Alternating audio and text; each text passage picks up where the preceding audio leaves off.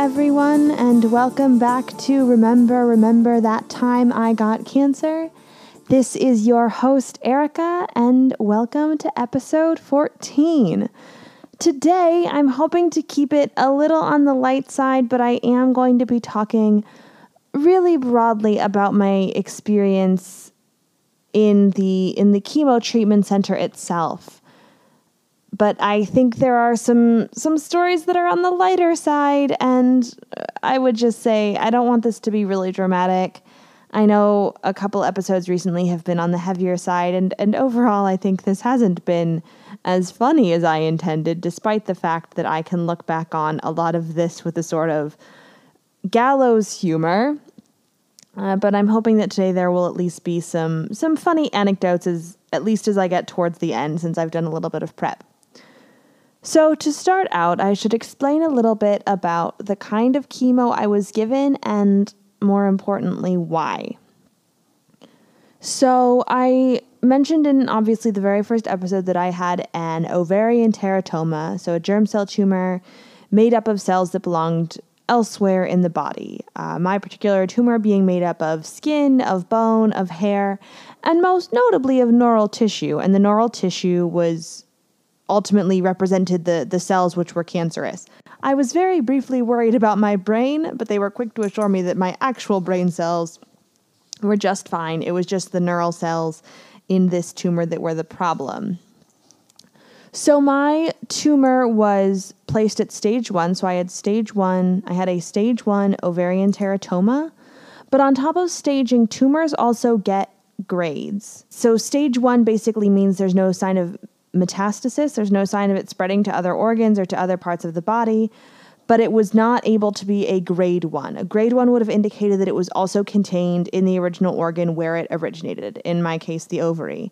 So if it had been stage 1, grade 1, there would have been no need for chemotherapy, which is part of why I find myself so frequently feeling,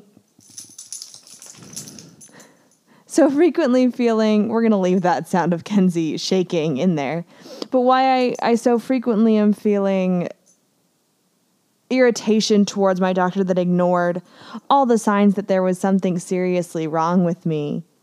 Kenzie, today is not your episode. She's going to get her own episode soon.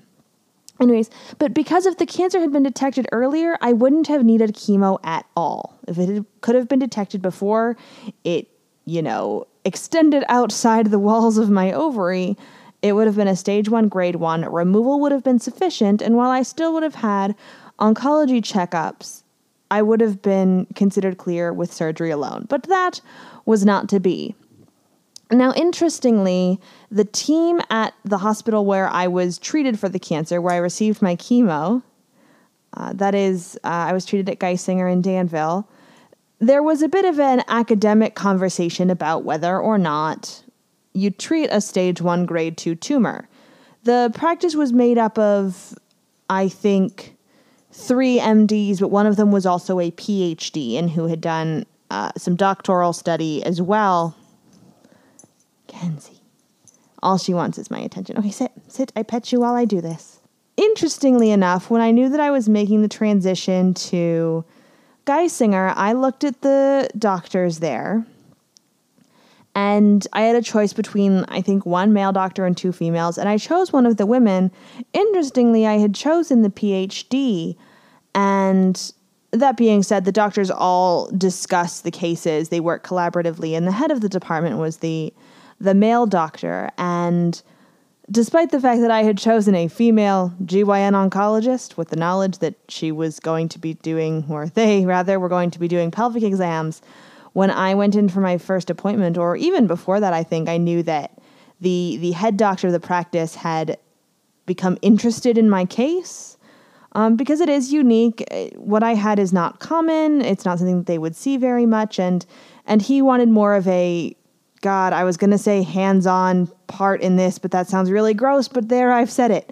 He wanted to be the primary oncologist on the case once I got back to America. And I really wasn't in a position to argue about it. And to be frank, I'm not sure that I cared that much. I mean, I cared in that I really didn't want it to be a male doctor, but it seemed largely unimportant by the time that push came to shove. But And the PhD was not really of the opinion that you don't treat a stage 1 grade 2 teratoma, but she was at least familiar with some papers which have been published which say, maybe the chemo isn't necessary for these patients. And I suspect in 10 years they won't be treating my cancer with chemo, or at least not with the chemo that I was treated with.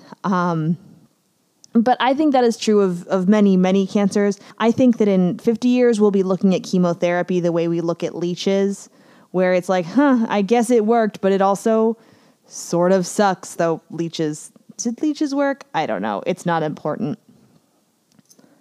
At any rate, it was ultimately decided, and with my knowledge, but I was also of the opinion that I was going to do whatever the doctors thought best, that, we were definitely going forward with chemo. It's nice to think that maybe chemo isn't necessary, but that's just not a gamble any of us were really willing to take. So what's interesting about the cancer that I had and the chemo that I received is that my particular cancer frequently does not show up in any kind of tumor markers. Tumor markers are something that they can look for in specific blood tests. There is not one blanket blood test. I want to be really clear. There is not one blanket blood test that says you definitely don't have cancer. It is a series of very specific blood tests, and some of them don't appear. And mine is one that wouldn't necessarily appear in a blood test. I had some atypical tumor markers through my early testing phase, but there's no indication that those tumor markers would always be elevated in cases of my cancer. Even in my particular body, it could just as easily be the body knew there was a tumor, but those numbers would not elevate until there was a substantial physical tumor. That's the theory, but it's not totally clear.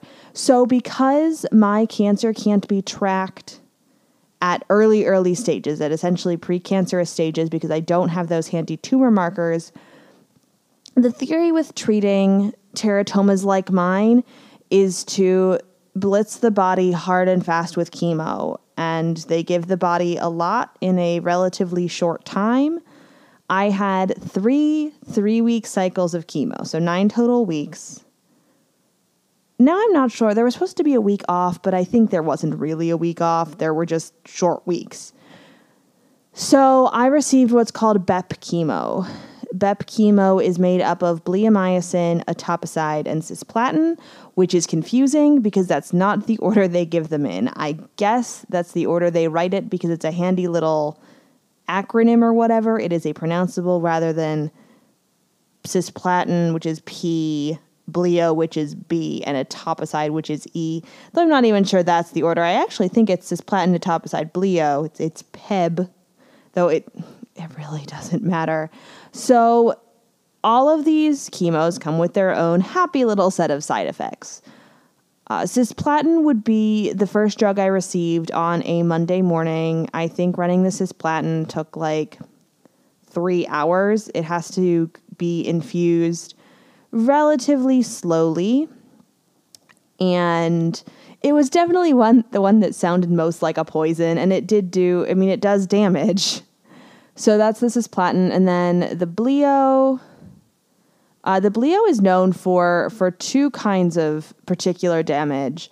It's known for damaging the lungs and also known for causing some rather unique scarring. They tell you that when you're being given bleomycin to avoid as much as possible scratching anywhere on yourself, because what can happen is it can leave brown lines behind. I had a couple of bleo scars because you try not itching ever for 9 or 10 weeks. It's not possible. I don't think there's any bleo scars remaining. I have one unique scar that is left on me, but I think that's going to get its own episode. I don't think that's enough for a whole episode, but it's an interesting story and it's a weird mark. Anyways, this is cisplatin, the bleomycin, and the etoposide. Now, the etoposide I received 3 days a week, every week. No, I'm sorry. Yeah, 3 days a week, every week. So a total of 9 days of the etoposide. It was I believe the shortest. No, that was the one that took an hour. The bleo, I think, only took 20 minutes. But the etoposide took about an hour to run. And then I would get fluids and all that. And the etoposide, of course, also had its own side effects. They do a lot of testing before chemo to figure out baselines. They do a lung function test. They do a hearing test. Because a lot of people come through chemo and they have tinnitus, ringing in the ears. I still occasionally get flares of that, though not as badly as I was getting them during chemo, thank God. Anyways, so that's the 3 drugs that I was being given. And there was talk of 3 or 4 cycles, and no one ever gave me like a firm answer on if it was going to be 3 or 4. And really, until the end of week 3, a decision hadn't been made. Now, I mean, it was before the end of week 3. I believe I had spoken to my doctor who verified this was going to be the last week of treatment, but I don't know what that was based on. Now, I'll talk about the very last day another time, but I spent a lot of time worrying if I was going to have to endure a fourth cycle, 3 more weeks of this treatment. Ultimately, I did not, which was great. So that was that. That was my cocktail of drugs. The thing which marked and made chemo notable was that it is really, really boring. So one day a week or one day every 3 weeks, I honestly can't remember, I would have a long day of treatment where I was given the cisplatin, the etoposide, and the Bleo. Again, the cisplatin taking something like 3 hours to run, the etoposide taking like an hour, and the Bleo taking, 20 or so minutes. Plus the time in between bags, 'cause it's not like the nurses had so much time that they could be right on top of me as soon as one bag finished. It was not great when the alarm would go off for a long time, but they were busy, unfortunately. And then afterwards, I would always get at least 1 full bag of fluids, 1 liter of fluids infused, and sometimes more than that. And then there was the checkout process where they would run both heparin, which is a blood thinner, and saline into the line to clean it. Gross. Blech. You would taste the... They would insist that you taste the heparin and you don't taste the saline. I always thought that I could taste rubbing alcohol in the saline, but it didn't go in my mouth. It was running into a line at my chest. So the fact that I could taste it at all was gross. So it was long days, and often enough I was lucky to have my mom or my dad or Rachel would come and sit with me through treatment. Even when I didn't have someone with me, I was able to call somebody. I think on more than one occasion I called Emily and John both, and was able to talk to them to sort of kill time. I had my iPad with Netflix or whatever, but it was just long days, and on the days I was alone, it was really lousy. But at the very least, even on the long days where I was alone, either if Dad was with me, he would go and get us lunch, and if Mom was working and I was alone, she would go and pick up lunch somewhere local for us. We'd get sushi or we'd get tacos, which was always sort of a nice treat given everything else that I was going through. But it was also a sort of uncomfortable place to be. The ward sort of thing is made up of these rooms, all sort of open flow, but these little corners where there would be 6 or 8 weird rubbery recliners where you could sort of get comfy. They were heated, which I guess was nice.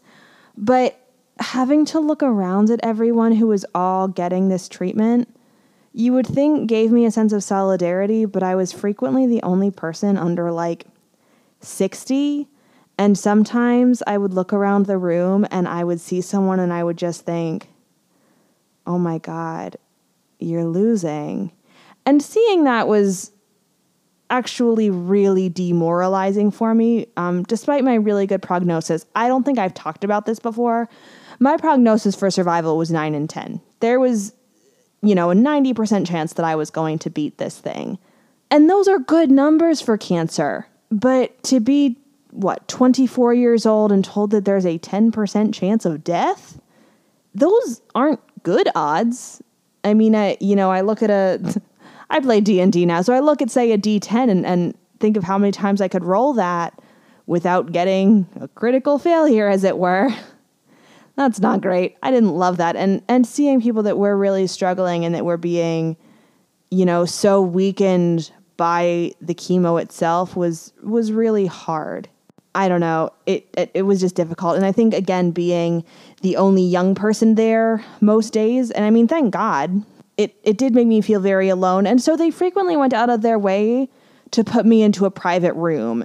And I don't know if that's because they knew that I was struggling with that or because they assumed that I would be struggling with it. But it was really nice. I could relax more in the private rooms, and they didn't want me to close the door for whatever reason. And that was fine, but it gave me a sense of privacy. And I think I would bring like coloring books. People were really nice. I had some coloring books. I had some cross-stitch kits that I would work on. And I just try to keep myself occupied. So I promised some funny anecdotes. I think it was one of my first days of treatment, but it couldn't have been the very first because I think I was alone. Or maybe Mom was just out getting lunch, but they were coming, my first bag had run out. It must have been the first day of treatment. So the first bag of medication, of poison, had run out. And the nurse came to switch me and I said, "Ready for poison number 2." And she looked so uncomfortable. And I felt kind of bad because I was just trying to make a joke, lighten the mood a little. But she apparently didn't want the mood lightened as much as I did and didn't seem to like my joke. So that was the last time I tried a joke on one of the nurses because I wasn't very funny. Now, another time during the switch of my chemos, there was a pretty good bubble in the line. Now, when there is air in your IV, particularly in TV, they make it seem like the tiniest bit of air in your IV can cause, I think, a pulmonary embolism, but essentially can kill you. Now, it's not that dramatic. Little bubbles aren't a problem. But when I say there is a bubble, I mean there was a good 3 inches, maybe more than that, somewhere between 3 and 5 inches of air in my line. And I called a nurse over and I tried to point it out, but she seemed busy and harried, and I didn't think she was a particularly good nurse anyways, just because I didn't think she was terribly attentive. And she really didn't look at the line, but she sort of waved me off and said, "Oh, it's not a big deal." And I tried to get her to look at it again, and she sort of was heading off. She must have been really busy. But I had been going through... Kenzie, stop! But I had been going through enough medical stuff recently that I knew well enough how to lock my own line to prevent whatever was in the line from getting into my body, particularly being that it was going to run into my port and had a pretty good direct line to, major organs. And so I locked it and it alarmed, and only then she came over and I was like, I want the air drawn out of this line because that's a super easy thing to do. And she looked at it and at that point conceded and went to get it. But that just goes to show you I am stubborn and I don't want air in my lines. Thanks so much, everyone, for tuning in today. And thanks also to Julius H. for this song, Beltane, which I found on Pixabay. Also, please remember, I still want to do an Ask Me Anything episode. So if you have any questions, you can send it to my email. That's ericaleeconklin@gmail.com. Erica, ERICKA, Lee, LEE, Conklin, CONKLIN, @gmail.com. Now, before I go, don't forget, support single-payer healthcare, go get your damn vaccines, COVID-19 is real, and thanks to the NHS for supporting my continued existence. See you tomorrow.